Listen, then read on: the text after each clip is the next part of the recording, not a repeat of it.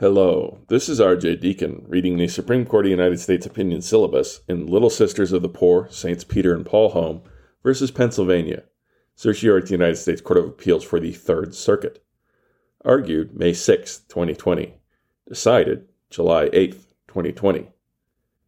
The Patient Protection and Affordable Care Act of 2010, ACA, requires covered employers to provide women with preventative care and screenings without any cost-sharing requirements, and relies on preventative care guidelines supported by the Health Resource and Services Administration, HRSA, to determine what preventative care and screenings includes. That's 48 U.S.C. Section 300GG-13A4. Those guidelines mandate that health plans provide coverage for all Food and Drug Administration approved contraceptive methods. When the Departments of Health and Human Services, Labor, and the Treasury incorporated the guidelines, they also gave HRSA the discretion to exempt religious employers, such as churches, from providing contraceptive coverage. Later, the departments also promulgated a rule accommodating qualifying religious organizations that allowed them to opt out of coverage by self-certifying that they meet certain criteria to their health insurance issuer, which would then exclude contraceptive coverage from the employer's plan and provide participants with separate payments for contraceptive services without imposing any cost-sharing requirements. Religious entities challenged the rules under the Religious Freedom and Restoration Act of 1993, RFRA. In Burwell v. Hobby Lobby Stores, Incorporated, this court held that the contraceptive mandate substantially burdened the free exercise of closely held corporations with sincerely held religious beliefs objections to providing their employees with certain methods of contraception. And in Zubik v. Burwell, this court opted to remand without deciding the RFRA question in cases challenging the self-certification accommodation so that the parties could develop an approach that would accommodate employers' concerns while providing women full and equal coverage. Under Zubik's direction, and in light of Hobby Lobby's holding, the departments promulgated two interim final rules, IFRs. The first significantly expanded the church's exemption to include an employer that objects based on its sincerely held religious beliefs to its establishing, maintaining, providing, offering, or arranging for coverage or payments for some or all contraceptive services. The second created a similar moral exemption for employers with sincerely held moral objections to providing some or all forms of contraceptive coverage. The departments requested post-promulgation comments on both IFRs. Pennsylvania sued, alleging that the IFRs were procedurally and substantively invalid under the Administrative Procedure Act.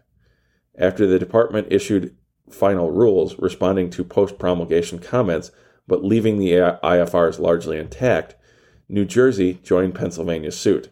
Together, they filed an amended complaint alleging that the rules were substantively unlawful because the departments lacked statutory authority under either the ACA or RFRA to promulgate the exemptions.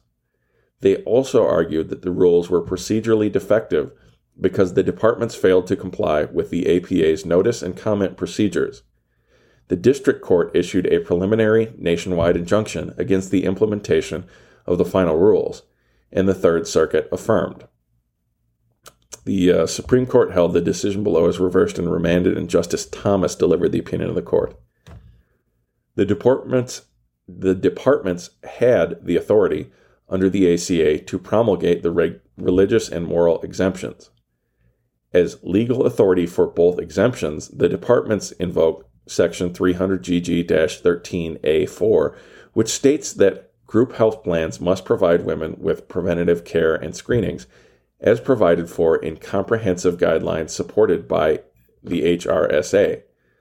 The pivotal phrase, as provided for, grants sweeping authority to HRSA to define the preventative care that applicable health plans must cover.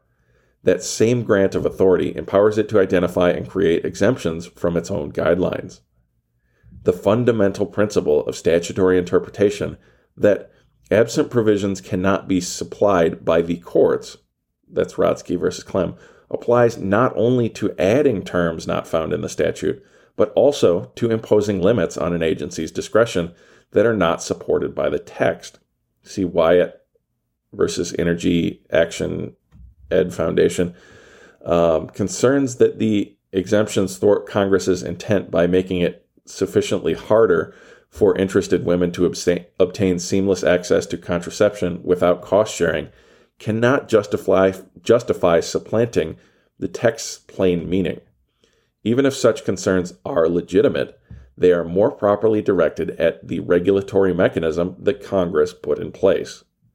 Because the ACA provided for a basis for both exemptions, the court need not decide whether RFRA independently compelled the department's solution. However, the argument that the departments could not consider RFRA at all is without merit. It is clear from the face of the statute that the contraceptive mandate is capable of violating RFRA. The ACA does not explicitly exempt RFRA, and the regulations implementing the contraceptive mandate qualify as federal law, or the implementation of federal law under RFRA. That's Section 2000BB-3A.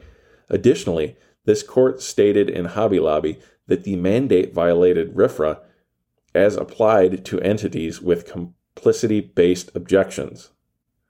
And both Hobby Lobby and Zubik instructed the departments to consider RFRA going forward.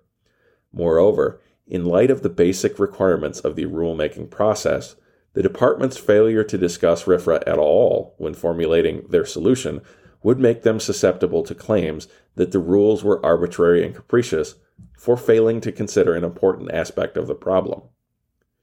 The rules promulgating the exemptions are free from procedural defects. Respondents claim that because the final rules were preceded by a document entitled Interim Final Rules with Request for Comments instead of General Notice of Proposed Rulemaking, they are procedurally invalid under the APA. The IFR's request for comments readily satisfy the APA notice requirements, and even assuming that the APA requires an agency to publish a document entitled Notice of Proposed Rulemaking, there was no procedural error. Here, that's 5 U.S.C. Section 76 or Section 706. Pointing to the fact that the final rules made only minor alterations to the IFRs, respondents also contend that the final rules are procedurally invalid because nothing in the record suggests that the departments maintained an open mind during the post-promulgation process. The open-mindedness test has no basis in the APA. Each of the APA's procedural requirements was satisfied. The IFRs provided sufficient notice, Section 553B. The departments gave interested persons an opportunity to participate in the rulemaking through submission of written data or views or arguments, Section 553C.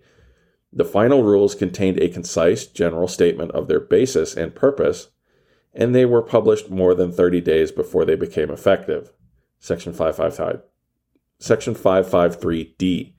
The decision below is reversed and remanded. Justice Thomas delivered the opinion of the court, in which Chief Justice Roberts and Justices Alito, Gorsuch, and Kavanaugh joined.